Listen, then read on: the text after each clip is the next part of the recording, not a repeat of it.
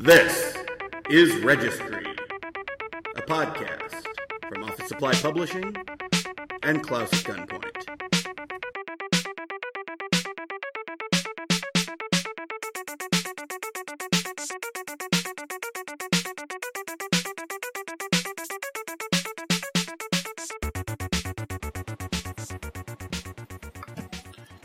One film that deserves serious consideration for the Registry, and one that I hope gets the thought it deserves despite some questionable aspects, I guess, is Kids by Larry Clark. And there are a number of reasons. Because it took a whole idea that needed exposing, basically, and really delve into it. The story is basically a bunch of kids in New York dealing with AIDS and drug use and sex and violence. And it was really the launching point of two major careers. Chloe Sevigny, who would go on to do so many great movies, and Rosario Dawson, who would be probably the bigger movie star of the two. But it's really the name Harmony Korine that really sells it. And Larry Clark is important, too. He had been a photographer. He had done music videos. His photographer was really, really important. He did a photo book called Tulsa that really just moved everything.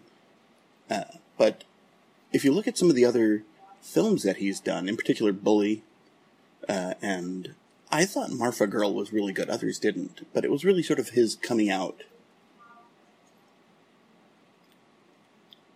But what Korine did, and Harmony Korine is one of those just phenomenal filmmakers who really understands the idea of what an avant-garde film can be used to do in a mainstream setting. And if you look at his works that came after this, they're all just wow. For example, he did Julian Donkey Boy, which is his entry into the Dogma 95 world. He did Spring Breakers, which was a surprise hit, and actually a fairly good movie. I really enjoyed both Gummo, which is very strange, and Trash Humpers. I've heard that The Trap is pretty good, but I haven't actually seen it. And when you look at films like The Diary of Anne Frank Part 2, you see that a lot of the work that he does becomes bigger than not only the sum of its parts, but the sum of its influences. And Larry Clark did an amazing job with the script, and I think that sort of shows how they bounce back and forth between the two of them. But what Kids does is Kids presents the world of the early 90s and the late 80s and amplifies it. And it does a beautiful job of exposing that to us. What does happen, though, is that it goes in so many directions, and it's shot in this sort of pseudo-documentary style, which makes sense with, Clark having been a still photographer. But it allows moments to land, and there's the classic where it's a cab ride and a single shot. That's just, that is, as much as the characters like Casper, who's sort of the most famous to come out of that, but that cab scene, it just hits, and it hits hard. And that's the type of thing that even a great script won't give you. You have to have the will of performance and the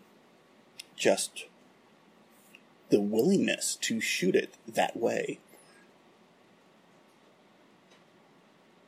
Now, what I'm saying is just phenomenal about this and why it deserves registry consideration is that it doesn't stop. It lingers. It holds the screen. Aesthetically, it deserves to be on. Historically, it's an interesting question. Though it's not a documentary, it is presenting as close to a real-life version of teens in New York as you'll ever find. Ever. On the flip side of that, of course, is the issue that it, in a way, glamorizes sex, drugs, violence. And it's not that we shouldn't be recognizing those, but we have to consider them as, is this what we're trying to say about the history of American film? And I think it's an important thing to consider. Kids is a film that deserves to be on. And I think representing it would show not only the influence of Harmony Korine and Larry Clark, but more importantly, it would show how the avant-garde, the film avant-garde of Europe and Dogma 95 and all of that seeped into sort of the sinew of American film, and I think this is the best movie to do that with.